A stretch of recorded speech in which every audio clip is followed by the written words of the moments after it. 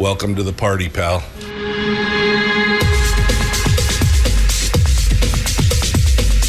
The Michael Dukes Show. The greed and the entitlement is astounding to me. What more could you want from a low-budget radio program? This is a dumpster fire. That was just BS. It is time to get a new perspective. We know just what you need, and we've got just the cure. Open wide and prepare for a steaming hot cup of freedom. I just don't fathom it. The Michael Dukes Show, streaming live across the world. Oh, yeah, live across the world on the internet at michaeldukeshow.com and across the state of Alaska on this, your favorite radio station and or FM translator. Buckle up, Buttercup. It's hump day, and we have got a show for you today. Oh, man,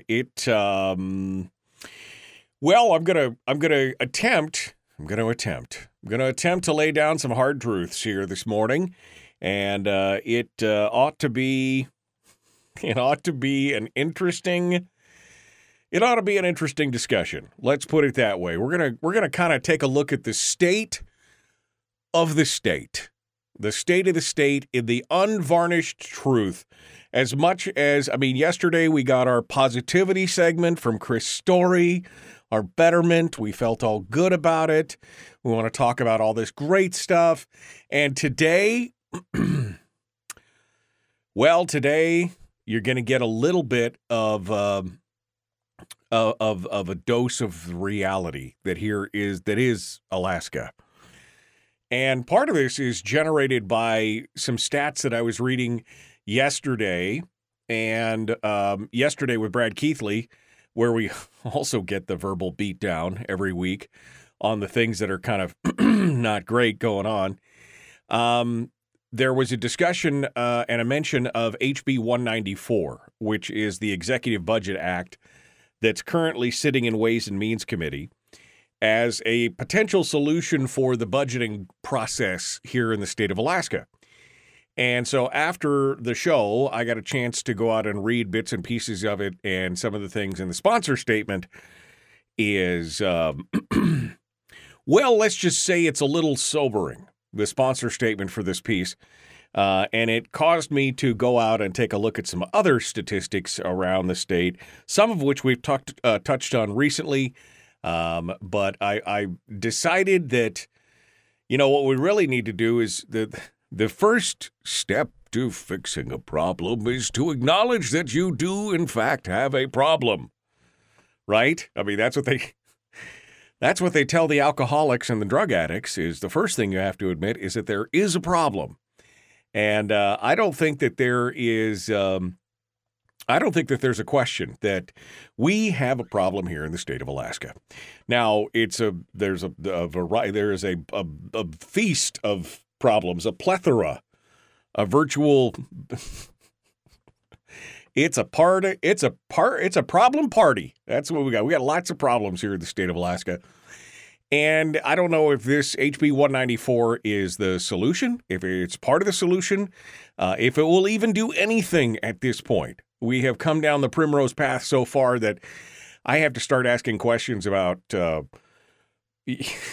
what have I been doing with my life for the last 20 years? That's the question that I have to ask myself as I go through and look at this. But so we're gonna analyze the state of the state. We're gonna look at those things and talk about where we are. And once we've kind of figured out where we are, maybe we can see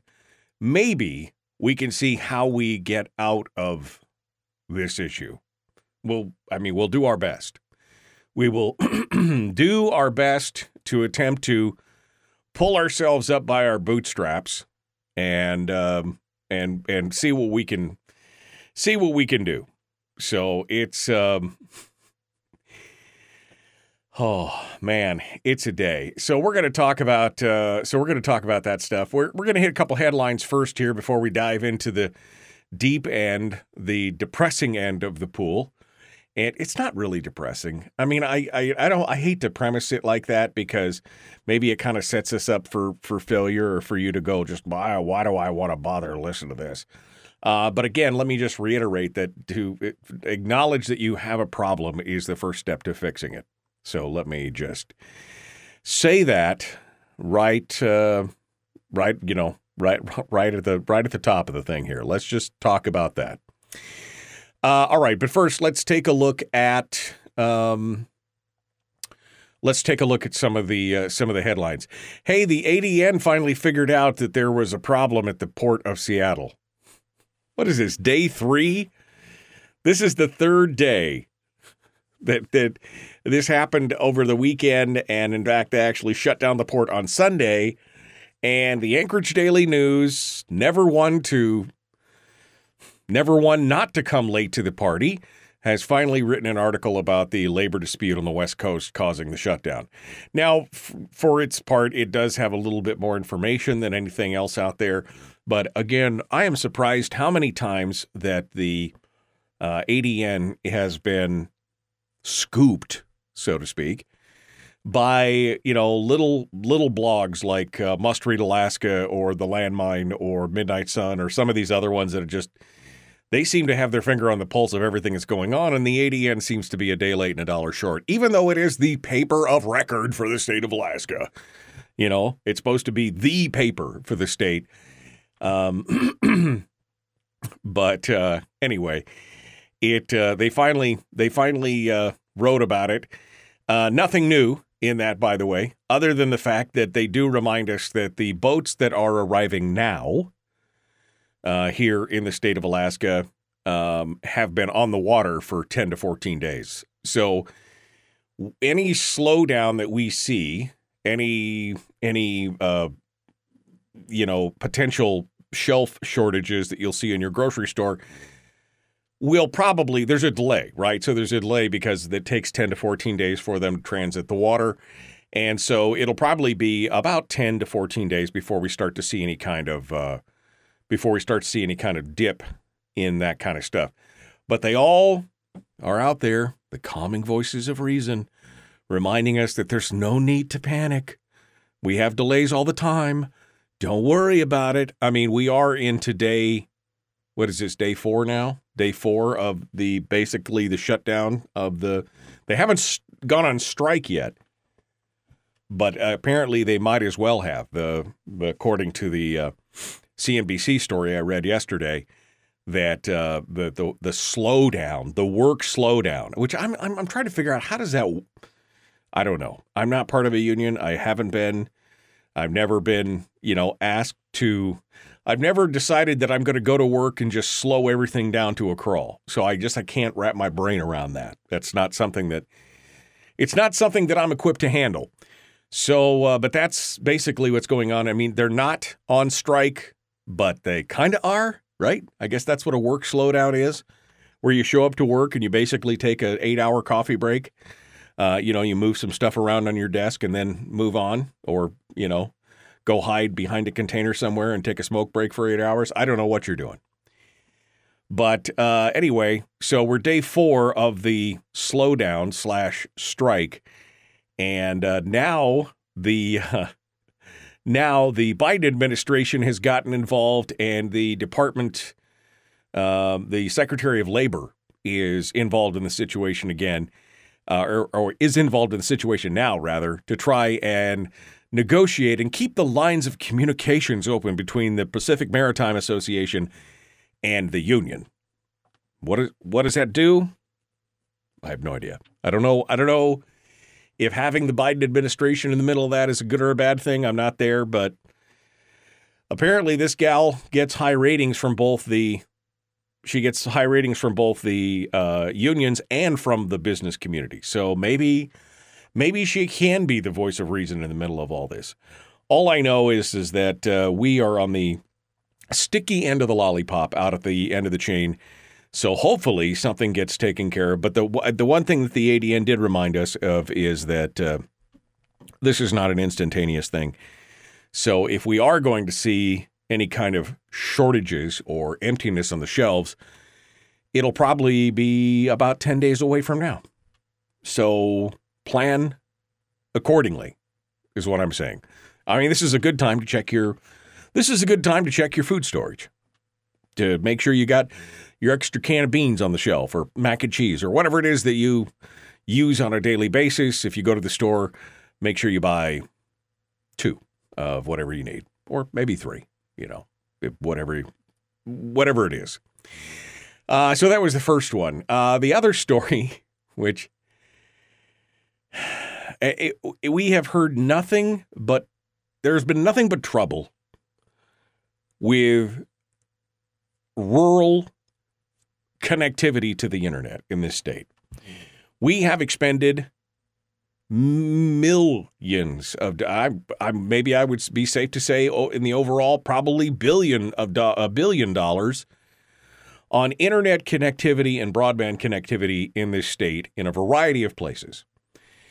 And the people just keep wandering around like, I don't know what we're going to do. I don't know how we're going to do it. And now the new $1 trillion infrastructure package has got more money for internet and all this kind of stuff.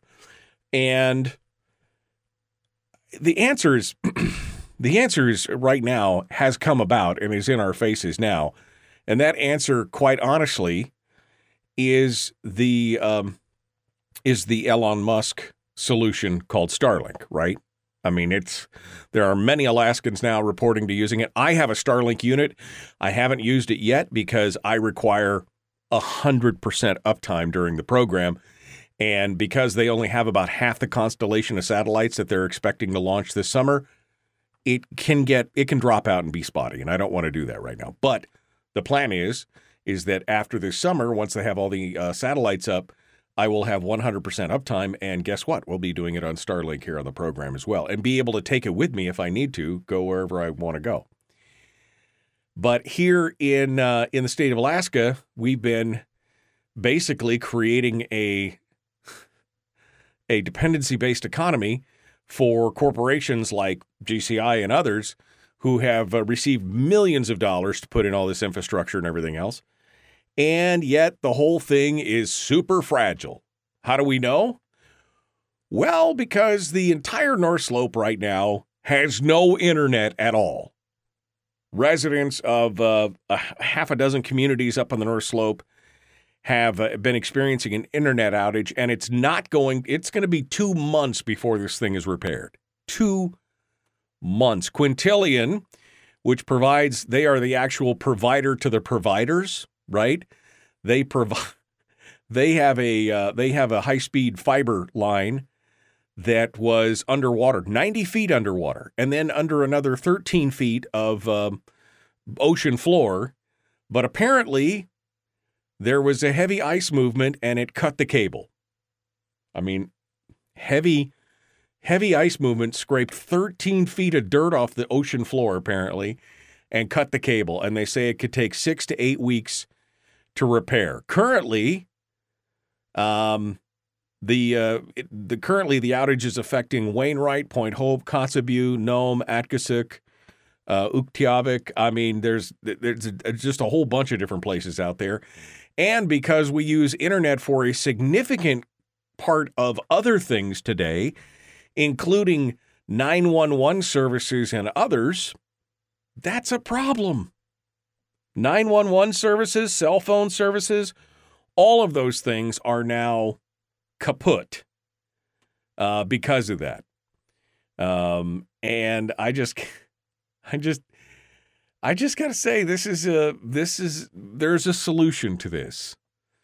Instead of running millions of dollars to microwave relays and undersea cables and everything else, I mean, not that I think an undersea cable is a good thing. Don't get me wrong. That's a hard long-term investment. But many of these things could be solved with a simple $400 unit and $100 a month. I mean, I understand that they had like 20 meg. Somebody told me, who was it? I think it was Sean in the chat room. Sean, who's in Kotzebue right now, suffering from this internet outage. He's a regular listener to the show, and he joins us in the chat room all the time. And he said to us one time that they are paying upwards of $200 a month plus for a 20 meg connection. Now, for those of you who don't know what 20 megs is, it's probably the smallest internet package you could get. And it's like 200 and something bucks a month up on the slope from GCI. And for $100 a month, you can get 500 megabytes from Starlink. Or maybe it's a gig. It's a gig down. I can't remember. It's a 500 or a gig. It's $99 a month. There are so many options out there, and the options don't have to be government-based. See, this is the precursor to what we're going to talk about here in a minute. That's part of our problem. We keep looking to government to solve all these problems when the private sector is there actually solving them for us. If only we would look, if we would look away from the daddy that is government to the private sector, we can find other options out there. That's what I'm saying. All right. We're going to continue. I'm going to drop some truth on you here in a minute. And just kind of stat it out there all in front of you. It's going to be eye-opening. Let's put it that way. The Michael Duke Show, common sense, liberty-based, free-thinking radio.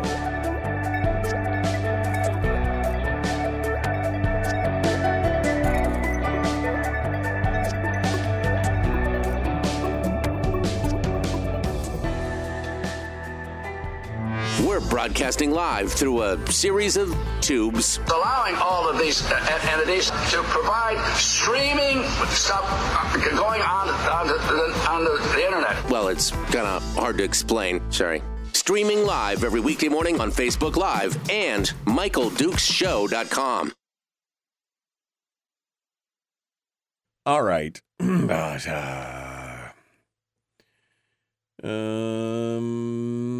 Okay. Good morning. Wow. I'm going backwards to the very beginning. You guys are like all good to go. Hump day. 41 degrees this morning. Yeah, I know it's like 43 here at the house this morning. I mean, just give me some summer, man. Jeannie says, I just looked. Not everybody who comes in says hello. Now we know the Juno peeps are antisocial. If you've been lurking in the background for a long time, why not just say hi? Why not just type hi and hit enter? It's fine. Good morning. Brian says, we're doomed. Doomed, I say. We must repent and move into condominiums. Yes, I know. Oh, okay. Wait, 10 to 14 days? What about Amazon Prime? Well, Amazon Prime comes up on airplanes, so there's that. Getting 10... Hawk says, 10 gallons of whole milk to go in the freezer and some powdered milk. I can't live without my fresh milk. I can't remember the last time I drank some... Oh, I know. I had milk about a month and a half ago. Terry made brownies, and I needed a little milk for the brownies because that's the only time I drink milk. I use it in cooking, but I don't use it any other time. Let's see. Harold says, everyone I know bought Starlink. Many had to buy another flat screen for the kids. This is a fact. I know. I mean, that's the thing, isn't it? I mean, it's the perfect solution, and yet... The state just continues to ignore it. GCI lobbies for your PFD every year. Yup. Ron Duncan, remember back during the Walker administration? They spent nearly $2 million lobbying for your PFD.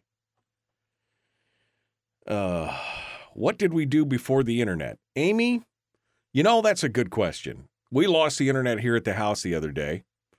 It was a GCI thing, for about 12 hours. And I looked at my wife and said, my goodness, it's amazing how dependent we become on the internet for so many things. And that was the truth. I mean, there's just no two ways about it. It has changed our way of life, more so in the last 10 years, I think, than even before that. I go through 500 megabytes. I'm sorry, it was gigabytes. 500 megabytes. Yeah, 500 megabytes down or a gig down. I can't remember what it is. But there's not a limit on it, so that's it is. Willie says, just say no to the internet. Ironically, he said that on the internet. Willie says he gets a terabyte for $90 a month. A terabyte down, but what's the speed? Is that, I mean, you're not getting a terabyte of download speed.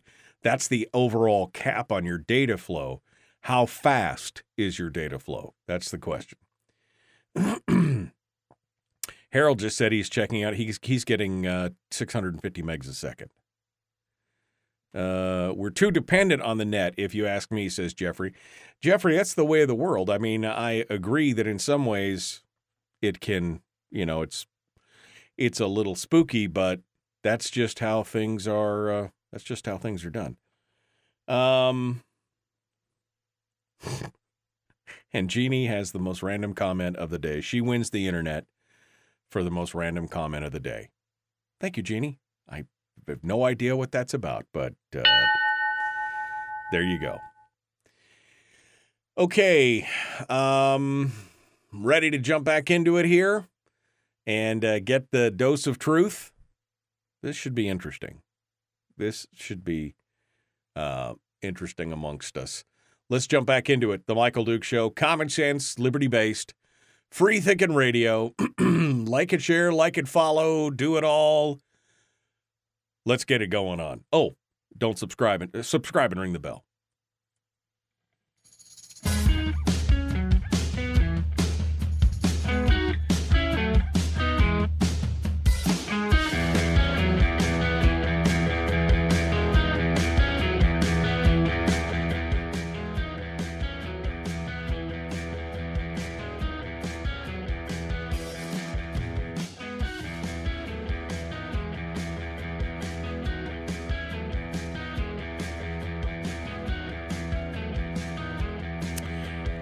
Okay.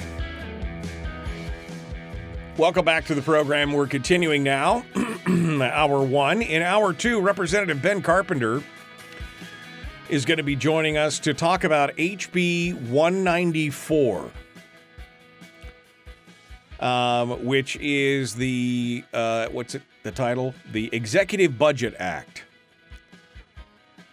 And we got a chance to talk about this a little bit yesterday with Brad. Donna Ardwin mentioned it as a solution, partial solution to the budgetary woes as to how we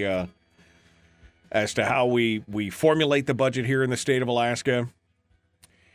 And after the show, I got a chance to kind of go and read through it, and I read the sponsor statement. And to say that it was a little sobering was an understatement. Now, some of these facts we've covered here most recently. In fact, last week I talked about, it was a report that actually Harold sent me, talking about Alaska having the third worst economy in the United States. We ranked 49th, only outranking Louisiana and West Virginia as the worst economies in the state. 44th for economic health, 41st for innovation potential. We got a higher unemployment rate. Jobs, we're looking, what is our percentage of jobs considered to be STEM employment and everything else? I mean, it is, it was not a bright and rosy outlook for the state of Alaska in this report. So we just touched on that briefly last week, but it kind of echoed. And as soon as I read this sponsor statement for HB 194, it reminded me of the story that we mentioned earlier in the week, and I started going back and digging through some of the stuff, and there is some...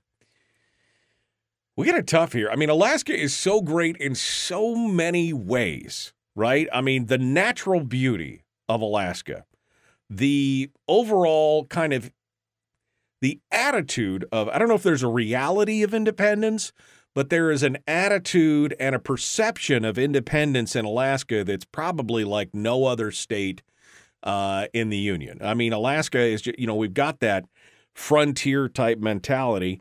And I think in a lot of ways, this is how we fooled ourselves over the years into thinking that Alaska was rough and rugged and more conservative than, yada, yada, yada. But at the same time, no, it's not. We've been duped by a lot of things that are going on. But there's a perception anyway of independence. There's a lot of great things about Alaska. But I want to read you part of the sponsor statement that is HB 194, which is currently in Ways and Means Committee. And Ben Carpenter is going to come on here in an hour or two, and he's going to explain it all to us. So I don't know if he's listening right now or not, but maybe we'll give him a little red meat to describe what's happening out there, because this statement kind of pulls no punches. And then we're going to dive deeper into what some of the statements are saying, because I want us all to come to grips with one thing here in the state, in the radio, to my listeners, to the people here. We being, and what I say we, it's the royal we, you and me, are a minority in the state of Alaska. And when I say we, I mean those of us that are longing for a smaller, more limited government. Those of us that are looking for a government that will live within its means, a government that will no longer continue to try and dig out new revenues from the people, a government who will not ignore what the private sector is doing, who will not prioritize the public sector spend over the private sector in total, who will not ignore the law. Those of us that want those things, like I said, there's this impression or this perception that Alaska is the wild, wild west, right? I mean, we're the last frontier. Everybody here is bitterly clinging to their guns and their freedom and all this kind of stuff. But in the same breath, we're willing to give up those freedoms and everything else to make ourselves a slave to the state or dependent on the state when those kind of things are happening. We've got politicians that love to talk tough about spending and how we should cut back and everything else. Yet at the same time, when the rubber meets the road, they're the ones that won't override the vetoes, or they vote for the budgets that are bloated and are too big. And they do these things. So they're willing to do things just so long as it doesn't affect them or their constituencies. If there's one thing that we have to acknowledge, is that we are in the minority. If we were running the legislature, it would be a whole different deal. If there was 40 or 50 of us of the same mindset, it'd be a whole different deal. The problem is that out of 60 people in the legislature, less than, maybe 10% maybe? Maybe 15% of the overall legislature feels like we do? The rest of them are on the spectrum from full bore for government to they'll talk out of one side of their mouth about cutting and then except for not in my area. We have to acknowledge that. Let me read this sponsor statement and see if it hits you as hard as it hits me, because I was reading through this and it was a good summation and I was like, wow. So let me dive into this. This is the sponsor statement for HB 194, the Executive Budget Act, currently sitting in House Ways and Means on the House side. Alaska's government spends twice as much as other states, but its policy performance is abysmal. When national rankings of performance metrics in key social and economic areas are released, we often come close to the bottom. Alaska's economic growth is the worst in the nation. Employment is second worst in the nation. More than 70,000 more people have left Alaska for other states than have moved here from other states. Education test scores have been consistently at the bottom. Violent crime is high. University four-year graduation is almost non-existent. We are doing something wrong. Pouring more money into our problems is not working. Alaska's spend per capita is the highest in the nation. Our debt per capita is the 7th highest. We have the 10th highest welfare dependency and fewer education choice options than the majority of states. Florida spends a quarter of what Alaska does, and Florida scores very high on its policy outcomes. If you don't believe the data, believe the 1.6 million people who have moved to Florida from other states over the last 10 years. That's just the opening statement, the opening part of this sponsor statement on HB 194. Now, they go on to talk about how it's performance-based budgeting that could help us, that the Alaska Executive Budget Act that is already in place requires the governor and the state agencies to use performance data and metrics, but it's very vague, so it's really never had any teeth and it's never really worked. Now, I'm not 100% convinced that this would solve the problem because, again, this is all statutory and the legislature gives two poops about what's going on with this. They don't care. Statutory? No big deal. We'll just ignore it. I mean, so I don't know if this will fix it or not, but those opening statements are just so shocking. We have the 10th highest welfare right now currently in the state of Alaska with 700,000 people, 760 maybe 700, maybe the numbers come down. I mean, we've seen a bunch of people move out, so I don't know. It's just over 700,000 people. We currently have 270,000 people on some form of Medicaid, welfare, Section 8 house, some form of assistance. 270,000. I thought we probably would have ranked higher as far as the welfare dependency just based on that number alone. But apparently, we're the 10th highest, though, out of 50. Where spending per capita is the highest in the nation. And we're spending, what, 15,000, almost 16,000 now? 3 years ago, it was 14,000 and change, and now it's up over 15,000 per person.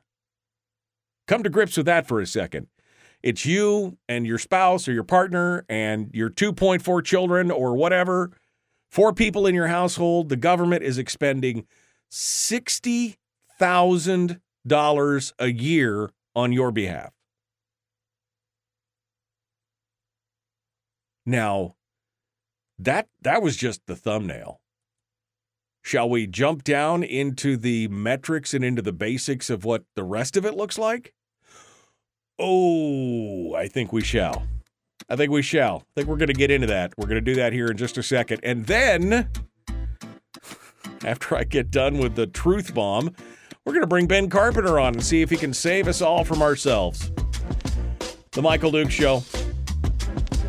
Common sense, liberty-based, free-thinking radio.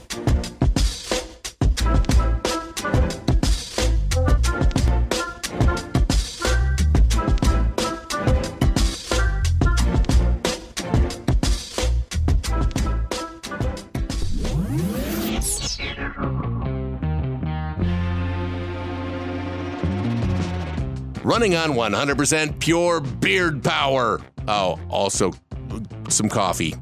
We dip our beard in coffee. Ha, nice beard. The Michael Duke Show.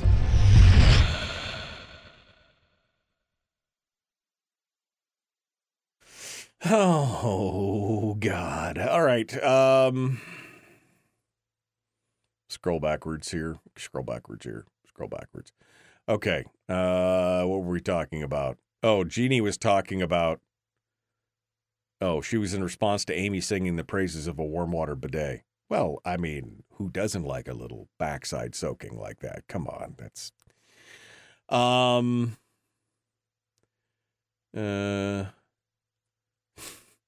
chicks with Richard shirts. Jarek. Oh my gosh. Socialism has its downside, says Donna.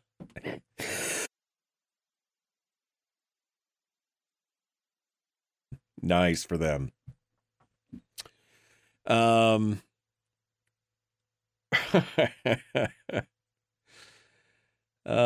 right. So there goes. It's not all gloom. One good thing is that we have a balanced budget this year. Oh my God, Randy.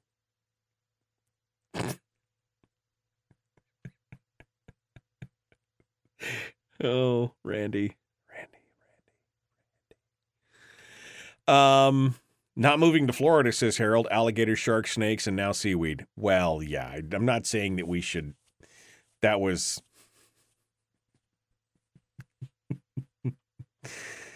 Okay. Two folks. Best show ever. I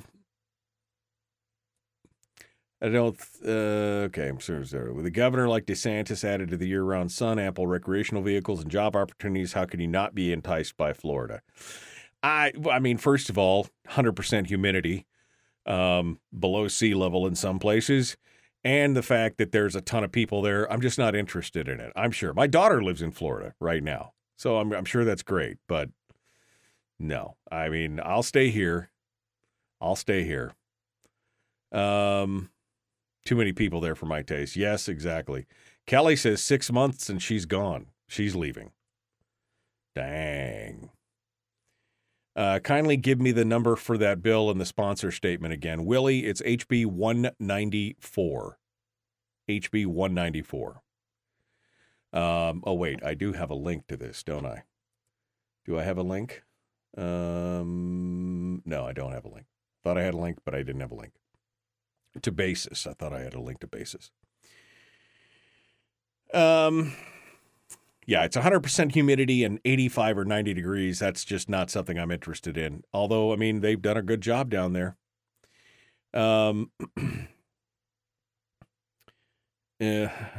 Sure. I do not want to move to God's waiting room. Is that what? Florida is God's waiting room. They're just waiting to punch their ticket. Next. To the pearly gates with you. Next. Oh, man. Oh, crazy stuff. All right. Yeah, I mean, I don't think anybody's here. I think the whole point of that was just look at the number of people that are moving there. Florida and Texas, those are the two places that it seems like everybody is moving. And those are two of the places that seem to be moving in the right direction as far as governmental intervention and everything. Now, Texas has got a way to go because Austin. But, you know, I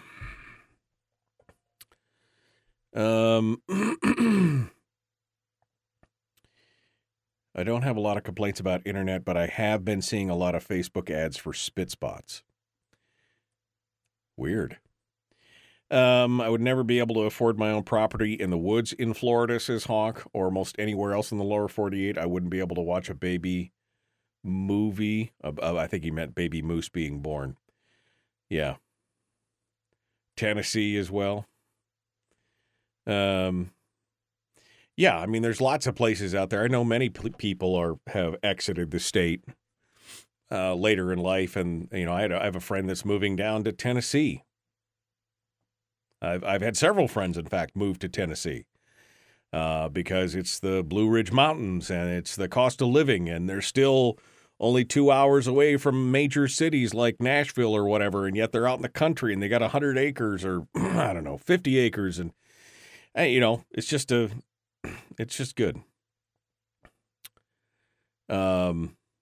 Wow, Randy is just pushing every one of my buttons today. Every one. They did not steal any money from me. Randy, I'm trying to think about how to put this in a loving Christian way.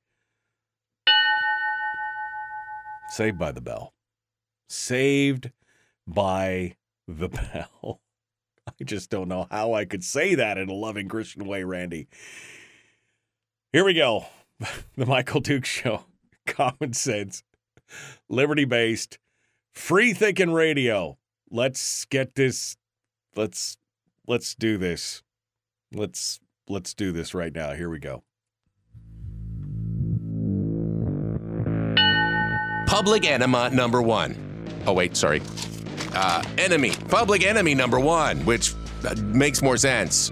On the other hand, he's a little bit of a pain in the Michael Dukes Show. Okay.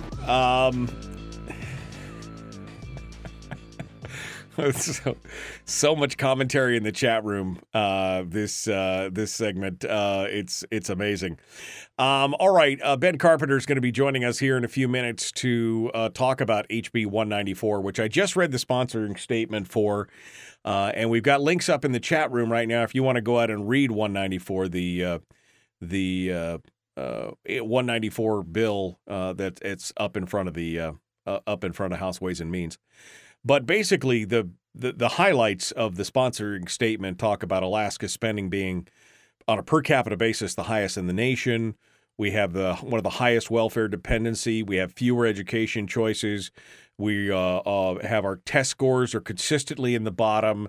More than 70,000 people have moved out of Alaska, more than have moved in.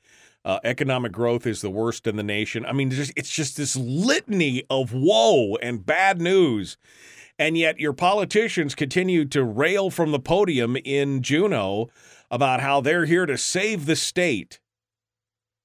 By the way, we've had the same group or handful of people at the helm of the state since, well, almost 20 years now. And has it gotten better or has it gotten worse? I'm asking for a friend. All right, so let's just go back and rewind the clock here a little bit and remind people of some of the actual numbers of what's going on. The Alaska Policy Forum has got a slew of different pieces out there talking about the different metrics of how you can compare the state to other states. And one of their last pieces from Quinn Townsend talks about this for the 2021 year. I couldn't find the 2022 year, but here's the grading score. Cost of doing business in Alaska is an F. Infrastructure, D-. Life, health, and inclusion is a C+. Workforce is a C. Economy is an F. Access to capital is an F. Education is an F. Cost of living is an F. This is from the CNBC Top States for Business in Alaska. Alaska coming in, this is in 2021, Alaska coming in 50th. This is the business friendliness category from CNBC that Quinn is talking about in 2021. Okay, maybe that's not it. Maybe let's talk about education. Maybe we do better in education. Sarah Montalbano, our favorite person on education here, wrote an article back in February talking about Alaska and the AK STAR tests, which is the Alaska System of Academic Readiness, which gives you a peek into how kids are doing. On the mathematics portion, 3 out of 4 students were not meeting grade level expectations. In conjunction with difficulties in readings, these results suggest that the one-size-fits-all education is no longer working for 3/4 of Alaska students. The key takeaways, by the way, about 30% of all students were proficient in English language arts. Statewide, 23% were 1 in 3 could read and write. 1 in 4 were proficient with math. 8th graders were the least proficient in math, with fewer than 1,000 students statewide being able to meet 8th grade standards. In math, 36 schools reported 10% or fewer students are proficient, while in ELA, which is English Language Arts, reading and comprehension, 26 reported that 10% or fewer were proficient. Among districts, 11 reported that 5% or fewer students were proficient in math. I'm sorry. I guess that you're right. Education was not a better deal. Okay, let's head on over to the current economic outlook for 2023 from the Rich States, Poor States website, where they go through economic performance ranking and current economic outlook. Well, we do come in number 1 on top marginal personal income tax rate because we don't have one yet. So we're number 1 there. Our corporate income tax, though, we're 43rd out of 50. Proper personal income tax progressivity, well, because we have none, we're still number 1 or number 2.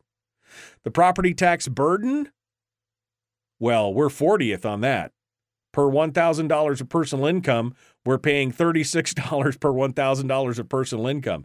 The sales tax, we do pretty good. We come in at 5th. The debt service as a share of tax revenue, the debt share basically calculates the interest, this variable calculates the interest paid on state and local debt as a percentage of state and local tax revenue. This is our indebtedness for like bonds and everything else. We are 50th. We come in dead last. Public employees per 10,000 of population. Where do you think we come in on that? Where do you think we come in on that? 49th. There's only one other state, that's Wyoming, by the way, one other state in the nation that has more public employees per capita is Wyoming. Right to work state, we're 50th.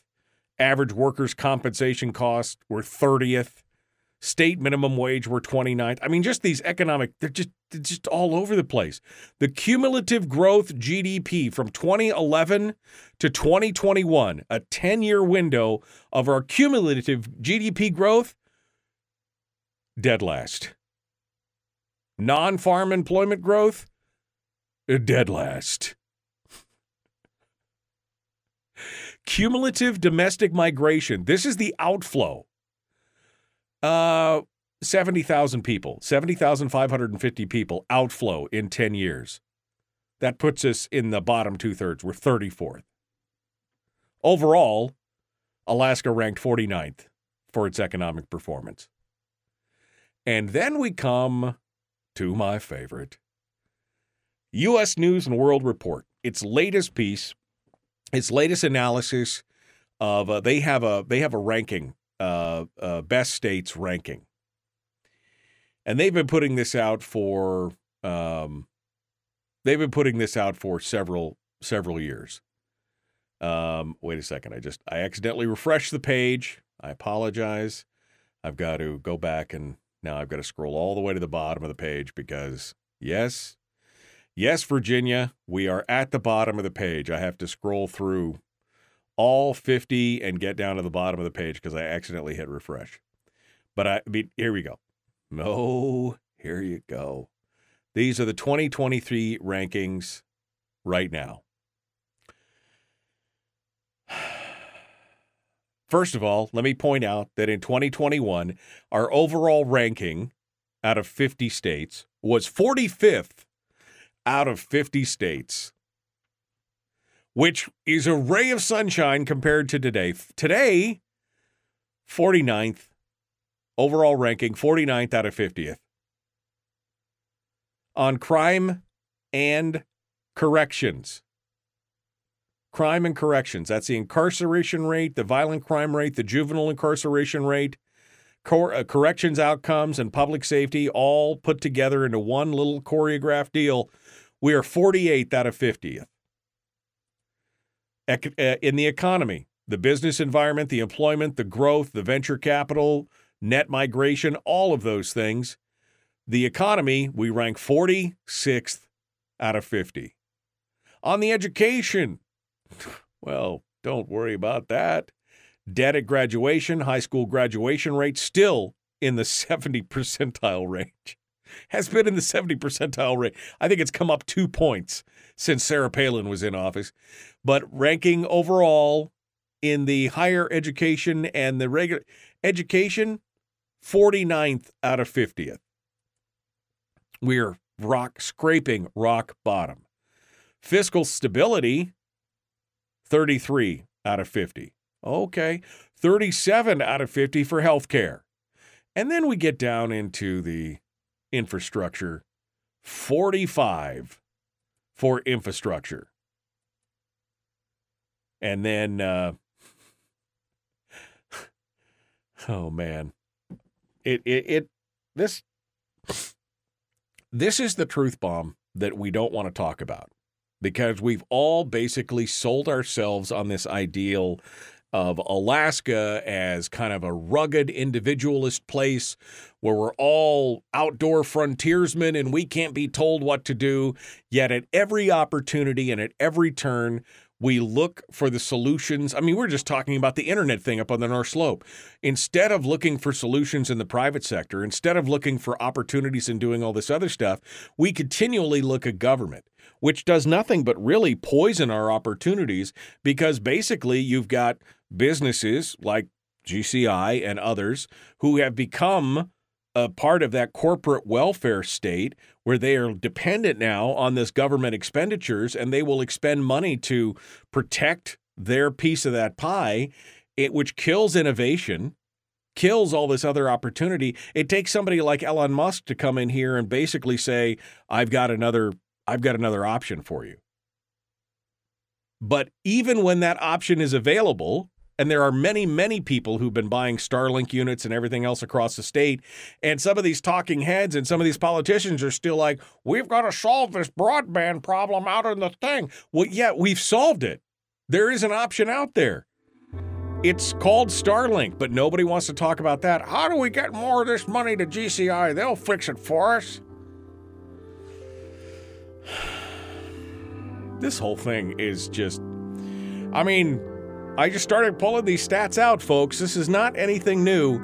Again, the first thing we have to acknowledge is that we are in a minority, smaller, more limited government folks, and we've got to do something. I don't know what. Maybe HB 194 is the answer. I don't know yet. I'm not convinced. But we'll see. Ben Carpenter is going to come on board and talk to us about it. That's up next. The Michael Duke Show. Common sense, liberty-based, free-thinking radio.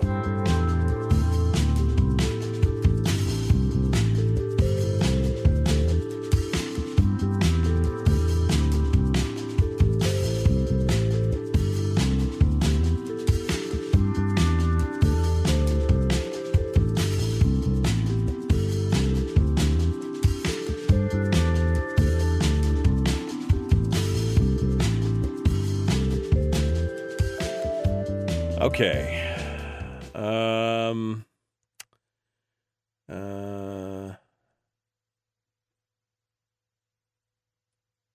What? Okay. Zero infrastructure. I'm just reading some of the comments here. Ben Carpenter, I could see he's in the green room here. I'm going to be to you here in just a second, Ben. Alabama. Randy, I'm just not even going to engage with that at this point. Robert just can't believe his ink in the thing and deal. Kelly, whoops. I don't know what just happened, but apparently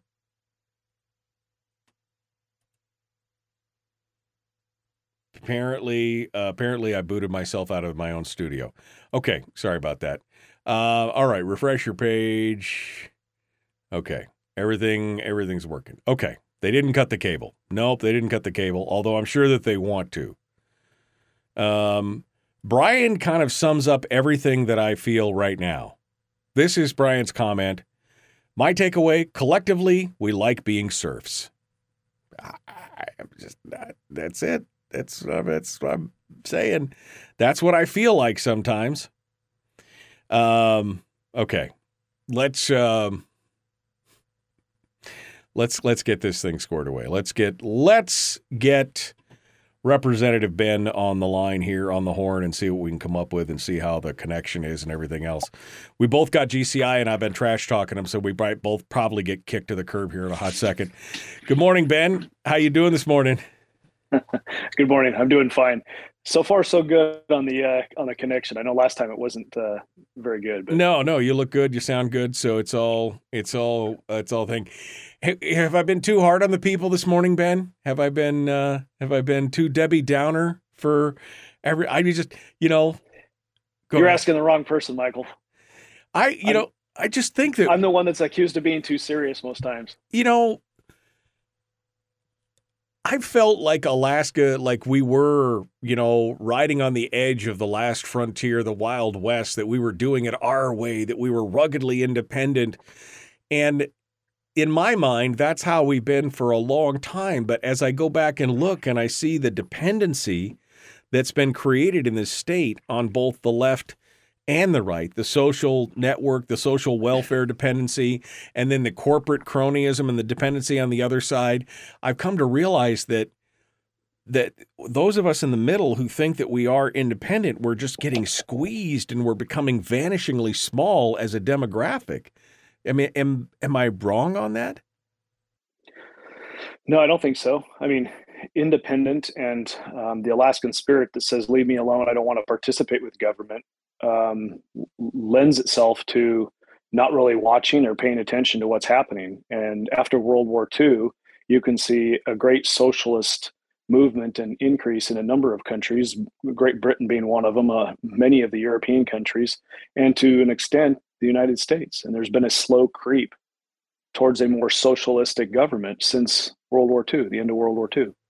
And so if we want to be independent, and that means in our mind, government stay out of it, and I'm going to stay out of your way, you stay out of mine, well, then that means we're prone to not really watch and pay attention to what's happening. And so now we've got a more socialist government. Right. We have that attitude of I just want to be left alone. And that's great, except for the fact that if you just want to be left alone, you have a tendency to try and leave everybody else alone and not pay attention. And then on top of that, you've got kind of the whole Saul Alinsky school of weaponizing politics and making it so divisive and so polarizing that many other people at that point get sick of it and they throw their hands up and they walk off into the pucker brush and they just stop participating. And that benefits, again, the special interest in the bigger government crowd because there are fewer people to push back on it. It's this self-reinforcing feedback loop. Yeah, I guess I just take exception to the throw my hands up and walk away. You don't win anything in life by doing that. I agree, but it is a reality, Ben, right? I mean, you have to agree that that is happening. People are so pissed off and frustrated and burned out that they just go, F it, and they walk out the room. You know what I mean? I'm not saying that I'm doing that, but there are hundreds and thousands of people that are doing that all the time. I mean, look at the last election, the lowest voter turnout, I mean, in history. And yet we're, it's because I think a lot of it is people are just frustrated. But we cannot divorce ourselves from our own government. No, we can't. Remember, government is what happens to you when you're not paying attention. That's the old axiom. Government is what happens to you when you are not paying attention, which is why we always have to try and hold it in check. I mean, eternal vigilance is the price of liberty. As if it's government of the people, by the people, and for the people, but the people want to divorce themselves from the government because it's too hard. Yeah. Then the whole thing doesn't work. Yeah, absolutely. I mean, I'm using the word divorce specifically to draw an analogy to a marriage, right? Right. If the marriage becomes hard and we just divorce because that's the easier path, and we take that mentality and approach our relationship with government in a similar fashion, then your government's not going to work. Yeah, it's never going to survive that. All right, well, Ben, hold the line. We're going to be right back to you, folks. The Michael Duke Show continues. We've got more coming up. Let's get it going on here. Hour 2 is dead ahead.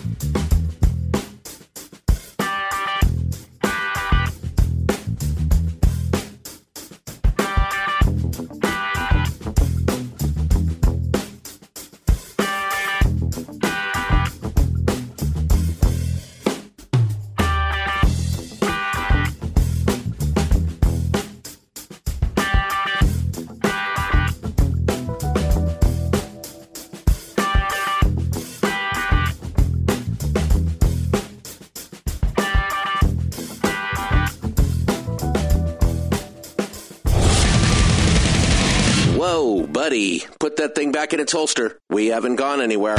I don't understand. Check out the MichaelDukesShow.com for information on how to get access to the podcast. Welcome to the party, pal.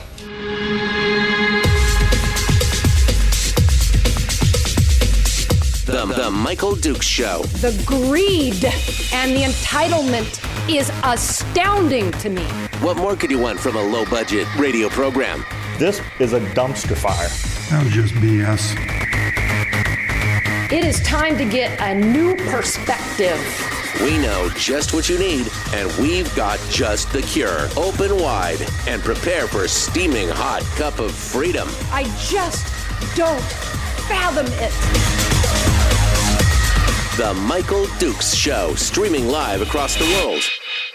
Live across the world on the internet at MichaelDukesShow.com, where you'll find everything to do with the radio show, including links to our social media sites where we simulcast the radio show every morning on Facebook, YouTube, and Twitch. Links to the podcast available on CastBox, iTunes, Google Play, and Spotify. And, of course, the audio-only live stream, which is up and running right now.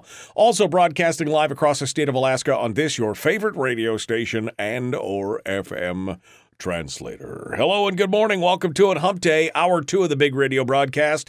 If you missed Hour 1, count yourself lucky, because I gave you the hard truth, and it was painful. It was shocking and painful, and it is the truth. That's the thing. We're in a tough situation. Alaska is we're in the bottom of the pack. We're at the tail end of economics, education, economy, growth, employment, opportunity, business environment. Alaska ranks 49th and 50th in every category that counts right now, and yet we're just going to keep doing the same thing that we've been doing. We've got to stop the madness. Now, one of the options for that, one of the things that may fix a part of that, apparently, is HB 194, which has to do with the Executive Budget Act. Joining us this morning to discuss this is Representative Ben Carpenter, chair of the House Ways and Means Committee, and we're going to talk about all the things that we just talked about and how HB 194 may fix that. He joins us this morning to discuss, and we welcome him on the program right now. Good morning, Ben. Good morning, sir. How are you? You know, just another beautiful day in paradise. What do you got going? It's only 43 degrees here at the house, but you know. I was about to ask if summer has arrived up there, because it certainly hasn't done. Oh, no. My main hope, and this is thank you to Brian, my main hope is that summer falls on a weekend this year. That's it. That's all I'm asking, is that at least it falls on a weekend. Low expectations. Hey, I'm setting the bar pretty low. At least I can't be disappointed any more than I already am. Ben, I don't know if you've listened to the last hour or so of the show, but I mean, I just laid out some hard facts that really, you know, we act in this state like, I think I said, there's like this perception. I don't think it's reality. I think it's a self-belief, a delusion, a perception that we as Alaskans are rugged individualists and we do what we want and we don't need the government. And I think that's just those of us that are on the program here and some of the listenership. And we've kind of deluded ourselves into believing that, because really we are one of the largest welfare, big government, teat-suckling group of folks in the entire country, and we also have the economy and the policy-driven stuff to prove it. Am I wrong? I don't disagree with that. I think you can summarize by saying that we've got a socialistic constitution, and we've allowed ourselves to become a more socialist state. Maybe that's because people have divorced themselves from their government in their mind, and they think that they can just not participate and things will be fine. And, you know, to the extent that they're wrong, we find ourselves in this situation. I guess I would just summarize and say that all of the problems that we witness, better management and better leadership in state government would improve a lot of that. And to the extent that I'm looking for solutions now that I'm in the majority for the first time, some of the best advice that I received when I first arrived in the legislature was to seek policy changes that improved governance and reduce the cost of government, as opposed to just fighting it out tooth and nail during the budget process. Right. And so that's what I've done. That's set policy, right? Instead of trying to fight the budget on an ongoing basis and an ongoing battle, set the underpinnings, the framework, make it more efficient and make it better. That way you don't have to fight every battle every year. Yeah, and that's the start of this process at the beginning of this legislature was to bring out a fiscal plan. So I highlighted, authored some bills and championed others that others had created, and we highlighted 5 bills for a fiscal plan. Those are HDR2 and HB 38 that created an effective spending limit. HDR 7 and HB 110 settle the PFD problem that we have by constitutionalizing the PFD and then requiring the statute of how the PFD would be paid to be followed. And then House Bill 109 was restructuring our tax process to lower our corporate income tax to incentivize economic growth and create a statewide low broad-based sales tax to tie in the private sector economy to what we do during the budget process. We've got to get the state to care about economic growth because right now we don't. The legislature doesn't really concern itself with economic growth. And then I really wanted HB 194 to be part of that fiscal plan because better management is the way that we're going to get to reducing the cost of government. In my opinion, the fight that we're fighting every year since I've been here just is not a conducive way to getting better, lower cost government. So I'm hoping as we discuss this that we've find some ways that give us better data and make better management decisions as we go forward. Ben Carpenter is our guest. Ben, during the break, I said, like you said, a lot of people have divorced themselves from government, although this is not a divorce that really works because, as my grandfather used to say, government is what happens to you when you're not paying attention.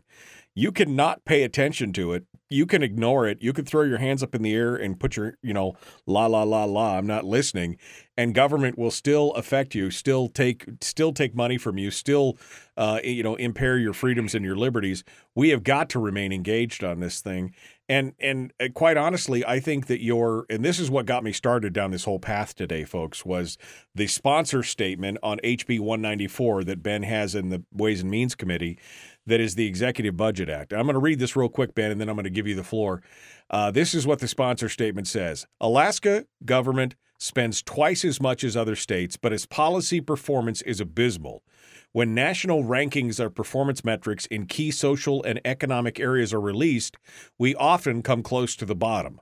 Alaska's economic growth is the worst in the nation. Employment is second worst in the nation. More than 70,000 more people have left Alaska for other states than have moved here from other states. Education test scores have been consistently at the bottom. Violent crime is high. University four-year graduation is almost non-existent. We are doing something wrong. Pouring more money into our problems is not working. Alaska's spending per capita is the highest in the nation. Our debt per capita is 7th highest.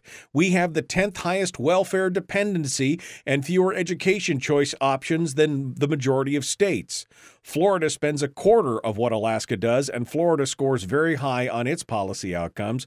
If you don't believe the data, believe the 1.6 million people who have moved to Florida from other states over the last 10 years. Now, some people will get hung up and be like, I don't want to move to Florida. That's not the point. The point is, look at the people that are going to Florida. Look at the people who are going to Texas. Look at the people who are going to states with a more freedom, more private economy outlook, with a smaller, more efficient government outlook, and look at how people are fleeing other states to go there. This is what started me down this path, and this is why I'm hoping that HB 194 can find some kind of solution. So I turn it over to you here, Ben. Describe what this does and tell me why it's the solution or part of the solution to our problems. Thanks, Michael. And I really want to reiterate that it's not a panacea. It's not, this one bill doesn't solve all our problems, but it does help us get to a better place where we're more effectively managing state government. So one of the things that HB 194 does is, prior to the budget process starting, it creates a requirement for estimating conferences. And those estimating conferences are made up of a representative from the executive branch, the governor appoints, and then both the Senate president and the speaker would appoint individuals. And then the finance director for our legislative finance would participate in those estimating conferences. And so the concept here is that we don't arrive in January with a budget that only has the executive branch's assessment on and predictions and the data that they want to present.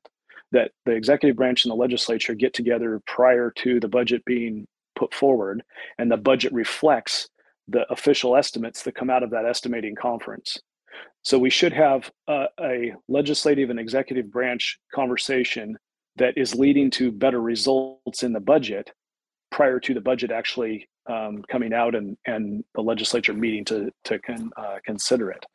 And so I think that will give us better data at the front end. So those estimating conferences, as spelled out in the bill, are there's 7 of them. 3 of them are real primary: the economic estimating conference, the demographic estimating conference, and the revenue conference. Those would be 3 key ones that you would need to have prior to your budget process. There are some subsequent estimating conferences that you could use as needed, right? So you've got an education estimating conference, a criminal justice estimating conference, social services and retirement systems actuarial assumptions conference. And those are really big main areas that impact our budget and our thinking on how we prioritize the spending of money. That I think if you were to have some meeting of the minds prior to the budget process and have some official numbers that are agreed upon prior to the budget process, that we would have a better outcome.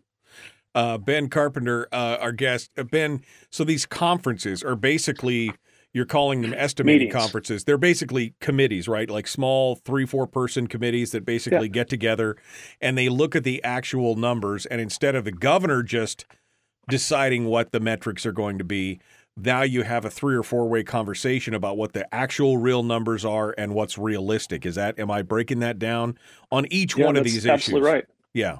And the estimating conferences would be public. They'd be subject to the public scrutiny. So they would be like any other committee meeting that we have that the public can view and listen and watch, attend if they're in Juneau.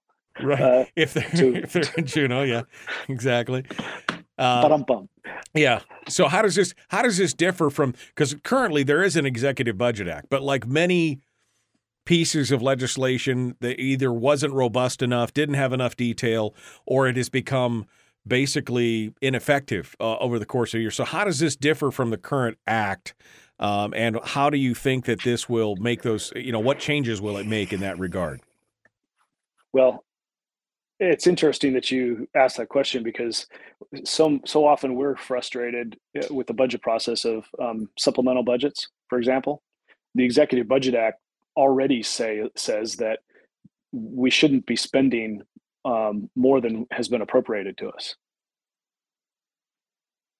But we do through a supplemental budget process. And we just assume, the legislature just assumes, okay, well, it's standard operating procedure to have a supplemental budget at sometime during the budget process. Well, that's not the case. The Executive Budget Act already says that the management plan that's put into place is supposed to have management processes that don't allow expenditures to exceed the appropriations. So we're not managing appropriately, right, if we have a supplemental, right? So we're not even following the Executive Budget Act right now. And so making some tweaks to it through this bill helps draw attention to the fact that better management comes with actually knowing what you're required to do through the statute. And that's what the Executive Budget Act is supposed to do, both for the legislature and the executive. So one of the things that it will do is it'll require, the change will require, right now it says the legislature will create measures, but it doesn't determine who in the legislature. So one of the changes that we're proposing here is to make the Legislative Budget and Audit Committee responsible for creating measures for each one of the departments. And that would be through the Legislative Finance Division, right? We've got a team of people that are capable of determining what measures of effectiveness that we should be using. And then those measures will be used during the budget process, both from the governor's perspective. He would know what those measures are. They're handed to him, and he has to use them during his budget creation process. And then the legislature would use that during our budget subcommittee process to communicate communicate with the executive branch and make decisions based on not just how much money was appropriated and how many people you have and is this a good idea, but actual measures of effectiveness that say we're either meeting our mission goals or we're not based on data. And that is a conversation that is completely absent from most budget conversations that we have in the legislature. You make a valid point before we go to break here, but you make a valid point that currently we have this in statute and they ignore it anyway with the supplemental budgets and everything else. I guess my main concern is I know you want to bring attention to this, but if they are ignoring statute now, and they're ignoring several statutes now, what good will this do if we do pass this and then they just decide that they're going to ignore it anyway? Well, like you said earlier, we have to force ourselves to do the right thing. If we divorce ourselves from the process and just ignore it, if we just ignore the statute, we don't care about the statute, then there's nothing stopping us, right? The legislature is the highest governing body in the state in that sense. There's nobody that's going to tell the state legislature and legislators in general what they have to do, what they don't have to do. If they're not going to follow the law, then there is nothing that you can do. That's the corrupt system that we find ourselves occasionally, is we just ignore the rules and ignore the law, and there's no consequence other than at the ballot box. Right. Representative Ben Carpenter is our guest. We're going to take a quick break. When we come back, we'll continue our discussions on HB 194 and some of the other solutions that we could bring forward to try and help, bring us out of this doldrum. I mean, again, I want to be number one. I don't want to be 50 or 49th out of 50. I'd like to be up, at least in the top 10. I mean, I don't think that that's too much to ask. Ben Carpenter is our guest. We'll return. The Michael Duke Show. Common sense, liberty-based, free thinking radio.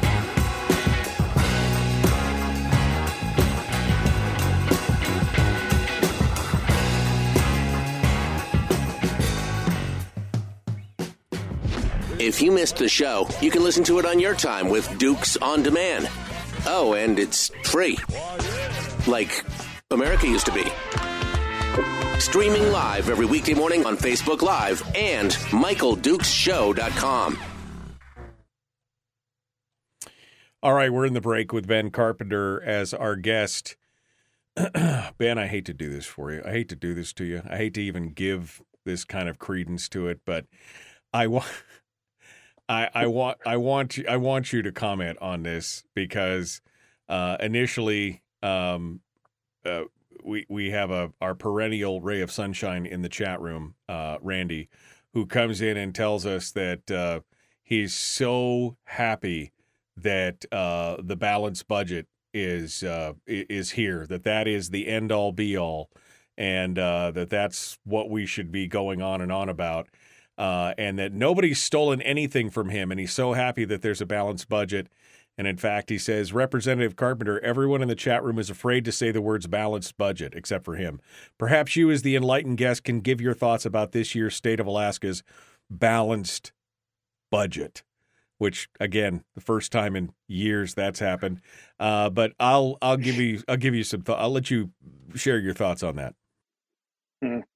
So I'm not entirely sure that a balanced budget is the goal that we want to set for. Of course, we need to have a balanced budget, but if balancing the budget just means that whatever amount of money comes in is the amount of money you can spend on state services and operations and statewide items, then I'm not sure that that's the goal. What we do in HB 194 is turn the focus towards defining through our estimating conferences what reoccurring revenue is. And then let's balance a budget for statewide items and operations based on that reoccurring revenue. And that means that when you have high oil prices or excessive or good investment years where you have a boom of revenue, that we don't balance the budget to the boom. We balance it to what is reoccurring, what's steady and normal, and what we can count on year to year. Right. So if that's what we define a balanced budget as, then great, let's use that as a goal. But not if balanced budget just means check the checkbook at the beginning of the year and we can spend whatever's in the checkbook on our government, right? Because this last budget, we balanced it. And in a time when we don't have our fiscal house in order, we grew our operations by between 6 and 7%. And so we got a 67% pay raise for the legislature on top of it. Exactly. And we still haven't addressed fundamentally the outcomes, bettering the outcomes that we need. So we need better management. It's tough when you balance the budget on the backs of Alaskans. When you balance the budget at the cost of the PFD, which is Alaskans' money, right? I mean, that is individual Alaskans' money. The government got their share. The people are supposed to get their share.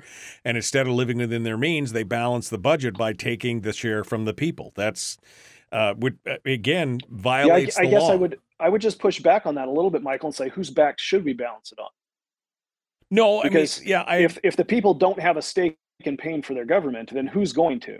Right now, the state leans heavily on business.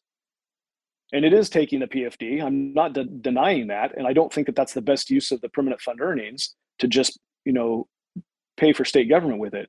But we do have to recognize that if we want to have a responsive government to what the people desire, then the people have to have a stake in paying for that government. And right now, we're paying for our government through our permanent fund earnings, but we're also paying for it through business taxes. We rely heavily on oil and not so much anymore because the production and price has gone down, but and our federal dollars have increased, right? But realistically and structurally, we do want to recognize that Alaskans have a burden to help pay for their state government. And how we do that needs to promote the things that are important to us. So it's not just a socialist state where everybody's taken care of by government programs, but how do we pay for state government that incentivizes economic activity? Ben Carpenter's our guest. We're coming back into it here, jumping back into the discussion, the Michael Duke Show, common sense, liberty-based, free-thinking radio. Please like and share, like and follow, subscribe and ring the bell. Go over to YouTube and subscribe there if you haven't. Then you can come back to Facebook if you don't like YouTube. That's fine. Here we go. Common Sense Radio. Let's do it.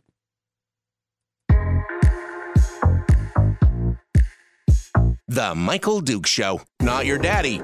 Wait, sorry. Not your daddy? Ooh, not your daddy's talk radio. Whew. I was scared for a second. Thought we were going down. Here's Michael Dukes and the show. That's right. Not your daddy. I got enough kids. I don't need more of you. Nor do I play your daddy on TV. This is not your daddy's talk radio. In fact, it is the Michael Duke Show. Common sense, liberty-based, free-thinking radio. Continuing now with Representative Ben Carpenter, chair of the House Ways and Means Committee. We've been talking about HB 194. We just got off into a sidetrack discussion here during the break about balanced budgets and more. And you said an interesting thing, Ben, which I think harkens back to some of the discussions that Hammond had when we were first eliminating the income tax here in the state of Alaska. His recommendation was to turn the percentage to 0, but leave the statute on the books because he said that a public that was not engaged in the process, that did not have skin in the game, so to speak, was going to basically just start to ignore it. And like you said earlier, become divorced from the process and not pay attention to it. And of course, that didn't happen. And now we have the permanent fund, which is being taken. And your argument in part is we have to have skin in that game so that we do stay engaged. If the public sector, if the government is going to divorce itself from the private sector by basically drawing the majority of its monies from the earnings reserve and from the earnings of the permanent fund, then we at least should have skin in the game to connect back to the legislature in another way. Is that kind of what you're saying here? That is what I'm saying. At a very fundamental level, people who pay for things have a seat at the table. And if we're not going to pay for things as citizens of the state, if we're not going to pay for government, then we shouldn't be surprised if we don't really have a seat at the table. I mean, remember, this is government of the people, by the people, and for the people. The people can't say, well, I'm not going to pay for it. That doesn't work. That's divorcing yourself from the process of self-government. Self-government means you have to make decisions, you have to send representatives, and you have to pay for what you ask for. Right now, our structure says we're going to rely on oil and business to pay for our government.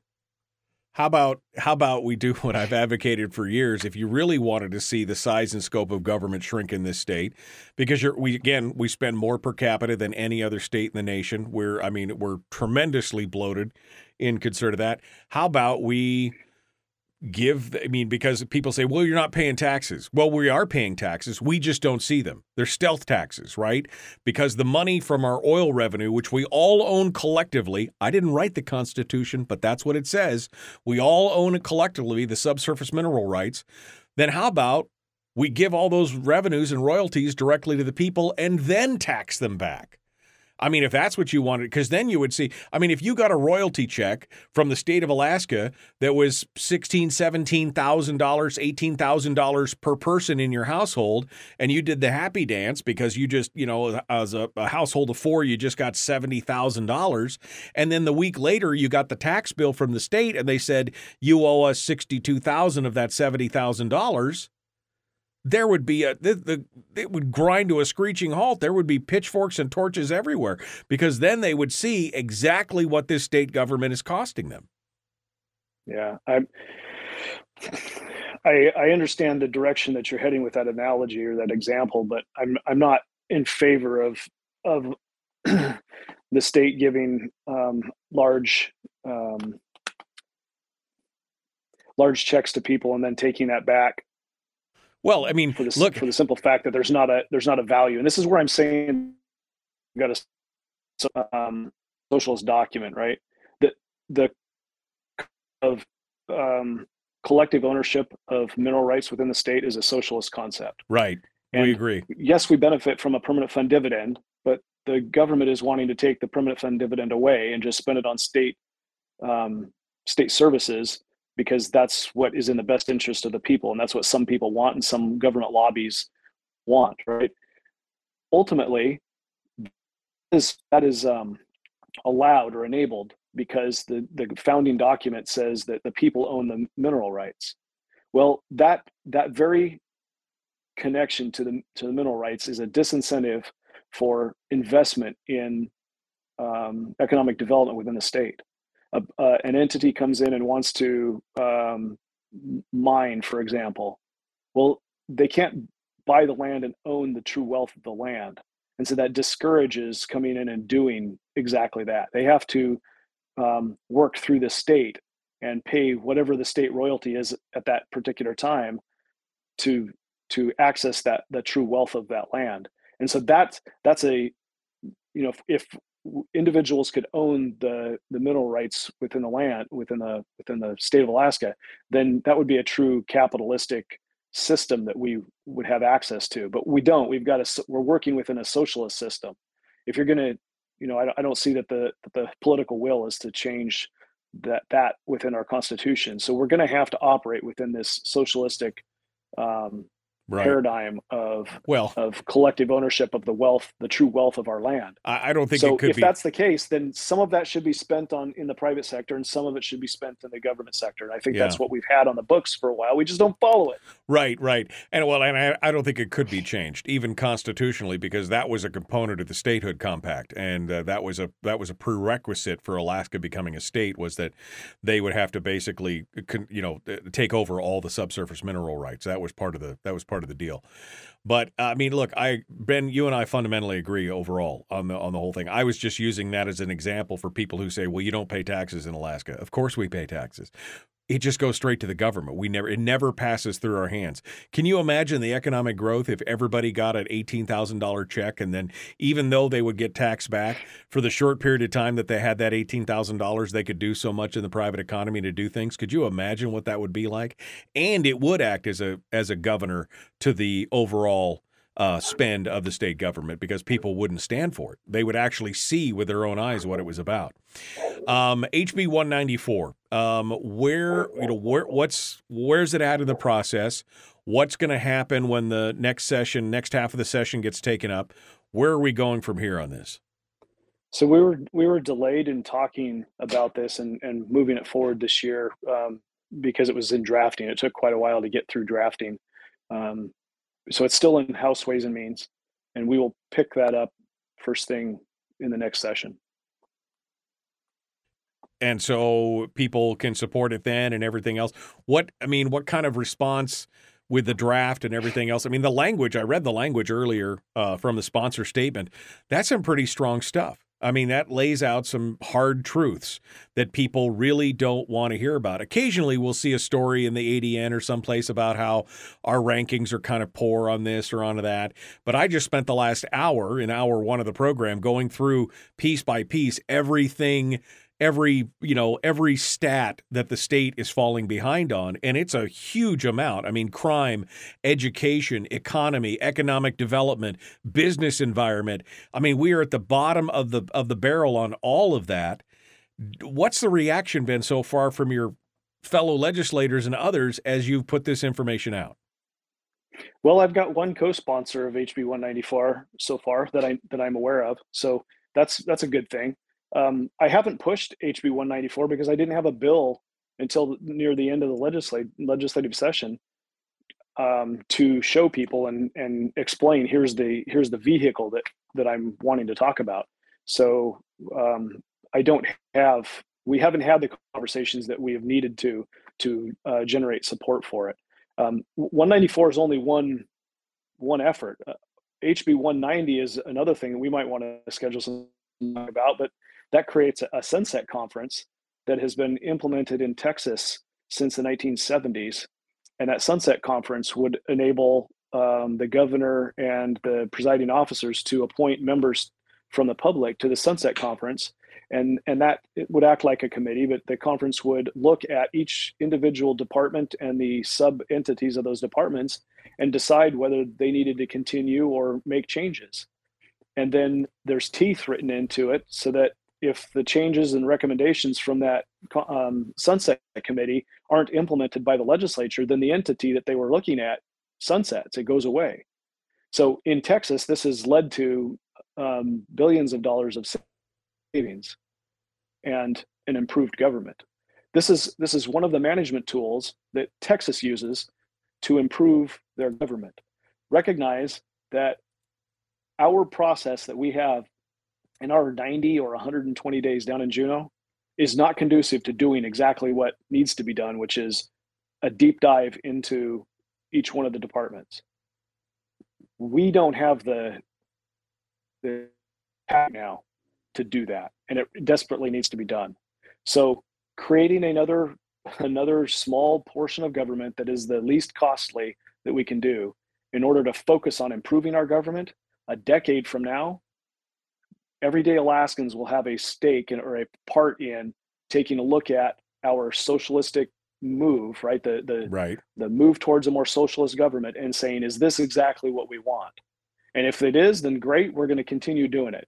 But if there are management things, if there are wasteful things, if there are results that we don't really want, and we are going to recommend some changes to the legislature, well, the legislature is going to have to take those up and substantially comply with the recommendations from that commission, or that entity sunsets and goes away. So those are two really, both HB 194 and HB 190 are two really powerful tools to get at better management for state government. And I'm hopeful that we can have that conversation this next legislature. Well, I mean, I think the Sunset Committee idea, because obviously, one, it's been proven in other states, it's been proven to work. And to me, I think it automatically makes sense. I think that most laws should have a sunset clause or provision in them, basically because things change. And we know that once something's in law, it's almost impossible to get it repealed or get it reversed, or even in some cases to even modify it. Having an automatic sunset in most of those things can really make a difference, and I want to continue that thought. Ben Carpenter is our guest, The Michael Dukes Show. We're going to continue with him here in just a moment. One final segment dead ahead. The Common Sense, Liberty-Based, Free Thinking Radio. That's what it's all about. Ben Carpenter continues right after this.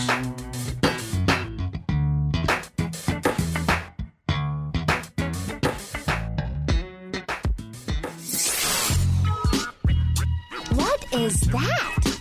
Common sense. Regularly heard on American radio. Michael Duke Show. Radio.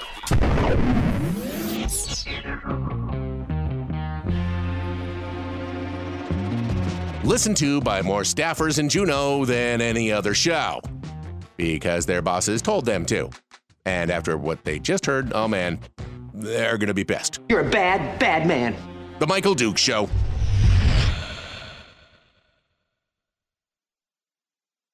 Okay, we're continuing now with Ben Carpenter, our guest. Ben, Cindy asks a question, which I think is valid based on all the talking and discussions we've just had.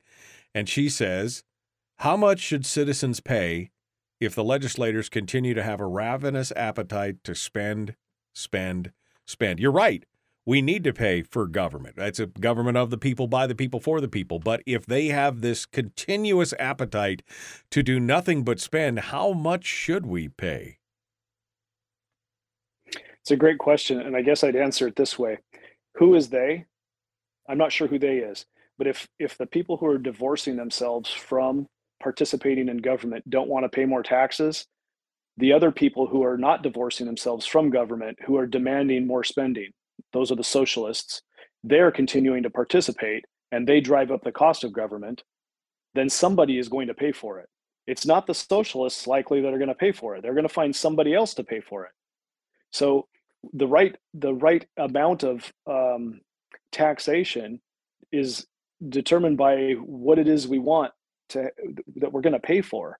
But if I'm not participating, if I'm not showing up at the polls, and I don't know what's going on in the legislature, then what is the right amount? I don't know what the right amount is, because I don't know what you want your government to look like. You don't participate. Well, we here on the program are engaged. Listeners on this program are probably engaged, for the most part in that kind of stuff. And I think the they that we're talking about, or that she doesn't say they, I said they, but the legislators, you're right. We have to stay engaged, because special interests and those who have a more progressive or socialist tendency, they want the government to spend. They want that money floating around in the economy. And if we give up, if we are frustrated and just, again, throw our hands up and just, give it the finger and walk away, then we're going to get what we get, right? We have to stay engaged on this process and fight this process. I basically, ever since the midterm elections, where everybody was expecting the red wave and instead we got the pink tinkle kind of thing, I've come to the conclusion that, we are a minority in Alaska. Those of us that are smaller, more limited government, that want to live on our own, that want government to be within its means and live within its means, we are a minority. We need to be a strong and vocal minority and effective, and we can't just give up. We've got to get our friends engaged. I mean, we saw the last election turnout, again, the midterms, the lowest turnout in, basically since they started on a per capita turnout, since they started recording that kind of stuff. And that's not a good look for us. I would say that we are a minority of those who are participating, but I'm not sure that we're a minority of those who actually exist in Alaska. I think the people who say, you know what, not my problem, I don't want to get involved, tend to be more conservative than they are socialist. I just think that they don't see that their inaction, their divorcing themselves from the process is actually hurting them in the long run. And so I'm not in agreement that there are less limited government people in the state of Alaska. I just think that there's less limited government people that are participating in the process. You might be right. You might be right. Frankly, it's incentivized the opposite way. Those who want to see a socialist government and a government taking care of them, government solutions, are incentivized with participating. Right. The limited government people are not incentivized to participate. Well, and maybe that's something from their base philosophy, right? I've often said that, the problem with the problem we're facing is that those who are philosophically on the left in the more progressive camp, they believe that government is the solution, so they want to become part of it, and the special interests are there, and all the monies are there. And those who are on the right, who are more rugged individualists and want to be just left alone, they don't play well with others, so they don't want to go out. They are rugged individualists. individualists, and they don't want to be part of it. They just want to ignore it and be left alone, and that's part of the problem. One is very kumbaya. One is very much I'm on my own kind of thing. We've got to learn how to come together. You're right. Maybe it's just the participation part is the minority. Maybe there are more people who are out there who are smaller, more limited government, but they just don't know what to do, or they're pissed off, or they're just not incentivized to get together. We've got to figure out how to fix that so that that silent minority, or that silent majority maybe, is involved more. I don't know how to do that other than, Ben, I've been doing this for 25 years. I don't know how to get more people involved in that regard. Well, unfortunately, pain is a motivator, and I think it's the greatest motivator, either to avoid it or to alleviate it once it happens. Yeah. I unfortunately, that's kind of what it is. Anyway, I would like an opportunity to address, additionally address that taxation question. No, you're gonna get the full segment here to do what you want here. We're gonna jump into that right now, so hold the line. Ben Carpenter is our guest. Please like and share the show. As I said earlier, if you haven't liked the show on YouTube yet, would you do that? And even if you don't like YouTube, just go over to YouTube, subscribe, and ring the bell. Then you can come back to Facebook. It does have a little bit more robust chat feature. Here we go.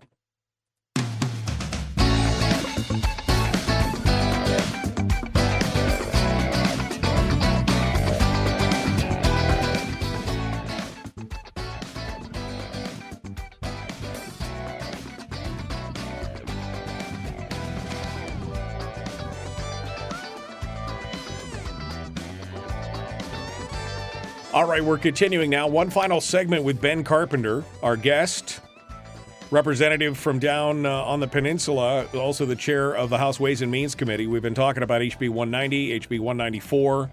190 is the Sunset Provision Committee, and 194 is the new Executive Budget Act. But he also wanted to talk a little bit about taxation, so we got about 9-10 minutes here. And I want to give Ben just the floor to kind of talk about some of the issues that have come up today from the chat room, or my questions, or anything else. So Ben, I'll let you take it away here, and you give us your thoughts here in the final segment.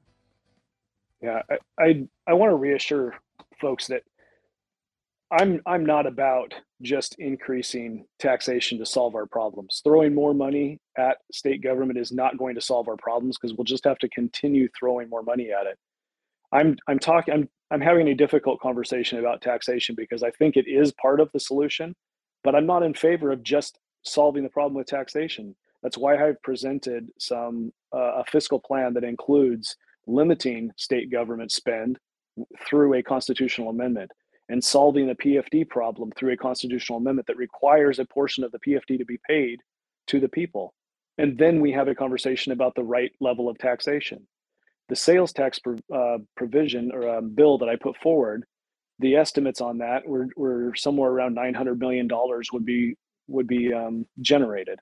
Okay, if you coupled that with a corporate income tax reduction, that would generate a reduction in the amount you would collect at state revenue by $300 or $400 million. So you're looking around $700 million net with that tax change. Well, if you take the average Alaskan income and you assume that 90% of that income gets spent, and it would be subject to a sales tax, then your end result, or your amount of taxation that individual or that family pays is around $900. So if you compare that to what a statutory or 50-50 split of the permanent fund revenue, permanent fund earnings would bring to an individual and to a family, you're much better off to pay the sales tax of $900 on an average. That's either $50,000 or $60,000 of annual income is the average for Alaskans. I think it's around 60. You're much better off to pay that $900 of sales tax and receive the permanent fund earnings into the private sector, into your hands to be spent in the private sector. The state economy is much better off to receive that permanent fund earnings into your hands, and then it gets spent in small business and through the economy, and then collected back in a small tax back to the state coffers. So I'm not saying that keep everything as it is right now and just add a tax, because that's not the solution that the state needs. That's not going to make us more healthy. But I am saying restructure. It is time for us to grow up and restructure our state government away from just relying upon oil and business to be our cash cow. Don't be surprised that business interests carry the day in the government lobby down in Juneau. They're the ones that are paying the lion's share of the taxes in the state. And consumption taxes that we have, if you're able to reduce your other consumption taxes that are what our hidden taxes are, because you're collecting enough through a sales tax, then we're all better off. We all pay taxes at the local level. You've got sales taxes at the city and borough levels. You've got property taxes at the local level. And my sales tax provision was designed to help address that. So in municipalities that don't have oil and gas property tax sharing arrangements already, and that's Kenai Peninsula, North Slope, Valdez, and Fairbanks. Those other municipalities, those are the boroughs, right? So those other municipalities would be able to share in the sales tax revenue, 50% of the sales tax revenue they'd be able to share of, if they keep their property tax down 10 mils or less. So if we can use the state economic engine and the capacity to generate wealth within our state, we're a resource rich, and if we can get to a point where our tax structure is built upon the economic engine of the state, then taxes across the state can come down. We don't have to have as many hidden taxes. We don't have to have as high a property taxes, because the economic engine is picking up that burden to pay for state government. But it's through the people. We pay that burden, and we have a dog in the fight. And it's clear to us every time we spend our money how much tax we're paying. Well, and as we've talked about before with Senator Rob Myers, is that there is a severe danger when the government is dependent solely on permanent fund earnings and some corporate taxes to be completely divorced from the private economy, from what happens. They could give two cares left if the majority of their money is coming from the earnings of the permanent fund, which is what, $3 billion roughly right now is what they're pulling out of the earnings every year. If the majority of their money is coming out of there, they really don't care what's going on in the Alaska economy, because it doesn't affect the state's revenue or income. All they care about is protecting that. They don't want to. They don't care if the economy's doing well or doing poorly, because they're not getting their money from that. We've got to have that connectivity between the two to protect the private economy. I don't disagree. It's exactly what the risk is long term for using permanent fund earnings solely to pay for state government, is that you're enabling a system that doesn't care about economic activity in the private sector. There are some people, and I'm not saying this as a conspiracy. There are literally people who think that the best interest of the state is to become smaller population-wise and just turn it into a state park and rely on people coming in to visit for some of your revenue, your livelihood. That's it. Turn it into a state park and keep people out. The problem is that the people who leave Alaska are the ones that have the means to do so. Those are the people who are going to leave. And so you're left over with people who are dependent on government and dependent on assistance. And it just is a self-defeating cycle here of socialism. And if we really keep our focus that every time there's a solution presented by a candidate or a legislator that says the government needs to do this, like childcare. We need better childcare, and we need the state to pay for it. Okay, that's a socialist idea. Do we want more socialism in the state? Because somebody's going to pay for it, and others are going to get the benefit. It's socialism. So if that's what you want is a socialistic state, then either allow it by voting for it, or allow it by not participating. But if you don't want a socialist state, then you're going to have to pay for something different, and you're going to have to participate in the process. Representative Ben Carpenter, our guest here on the Michael Duke Show. We've been talking about HB 194, HB 190, the state of taxation and the disconnect in state government between the private and the public economies and how we can fix it. Last 2 minutes here, Ben. I want to give you the final bite at the apple, so to speak. Again, my question is, how do we engage that silent minority of people who basically just want to do their thing and be left alone, the rugged individualists who have thrown their hands up? Any suggestions on how we can bring them back to the fold to become more vocal and to become more engaged in the process? Yeah, I would just say, talk to your neighbors. Talk to your neighbors, help them understand. And if you're having a challenge communicating to people, learn how to communicate better. Now, I don't want to be the father, right? You said this earlier. I'm not your daddy. Right. Exactly. But my recommendation is that if you are uncomfortable with talking to people about this issue, or you feel that people don't listen to you, this is the same problem that I have, right? I have to be a better influencer as a legislator. I need to improve the way that I do things to communicate and influence. If that's where you're at, if that's where the public's at, that they pull away from the process because, man, it's just so difficult and I don't really see the results and we just end up fighting and I just would rather ignore it. Well, then perhaps you should consider that becoming a better influencer and communicating better with folks is part of the challenge that Alaskans face right now. We've stopped talking about religion and we've stopped talking about politics because it's not polite. But then we shouldn't be surprised when we suck at talking about those. And moral decisions in our state government and our school systems are declining because we're not talking about moral issues. Right. We suck at it. Yeah. So let's get better at talking to those things, and then maybe we'll see better influence happening at the times that they need it, at election time, at times when the legislators are asking for advice and whatnot. We've got to stay engaged. We've got to encourage those that have that viewpoint to be there and to stay engaged. And, we can't, again, don't grow weary in well-doing. That's what we've been saying for a long time. Don't grow weary in it. Keep fighting it. Keep up the good work and keep getting more and more of your neighbors engaged. Ben Carpenter, our guest, The Michael Duke Show. Ben, thank you so much. I appreciate it. Thanks, Michael. It was fun. Folks, we are out of time for today. Tomorrow is another one. Be kind. Love one another. Live well. We will see you tomorrow. Have a great day.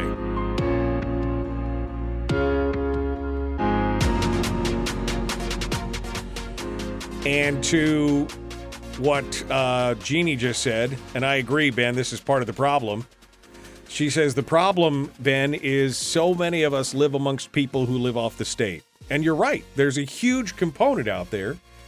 I mean, we are a dependency state, whether it's social safety net welfare or whether it's corporate welfare. There's a lot of us who are living off the state in one way or the other. But that doesn't abrogate our responsibility to keep fighting it. It makes it tougher. There's no doubt about it. But these are the kind of discussions we need to have, Ben. Absolutely. We cannot fail. We cannot divorce ourselves from the process and expect the process to be something that we are proud of. We have to participate. Final thoughts, Ben, for what we can do to try and help you in the short term and in the long term. Give it to us here, 60 seconds. Yeah, we just need better influencers. Leadership is influence. We need better leaders throughout the state, and that's not positional. It is your ability to influence for the direction that you want the state to go. Grow our influencers and we have better results. We got to do what we can do, and we got to, again, just keep fighting the fight. We've got to bring more people to it, and we've got to be vocal about it. New leadership, yes. Better communication, yes. I think those are the things that would make it all work out. All right, Ben Carpenter, thank you so much for coming on board. I appreciate it. See you later. Folks, we are out of time. Thanks for coming on board and being part of it today. I appreciate it. Tomorrow, maybe we'll do something a little bit lighter. How about that? That'd be a good thing. Thanks, my friends. We will see you tomorrow.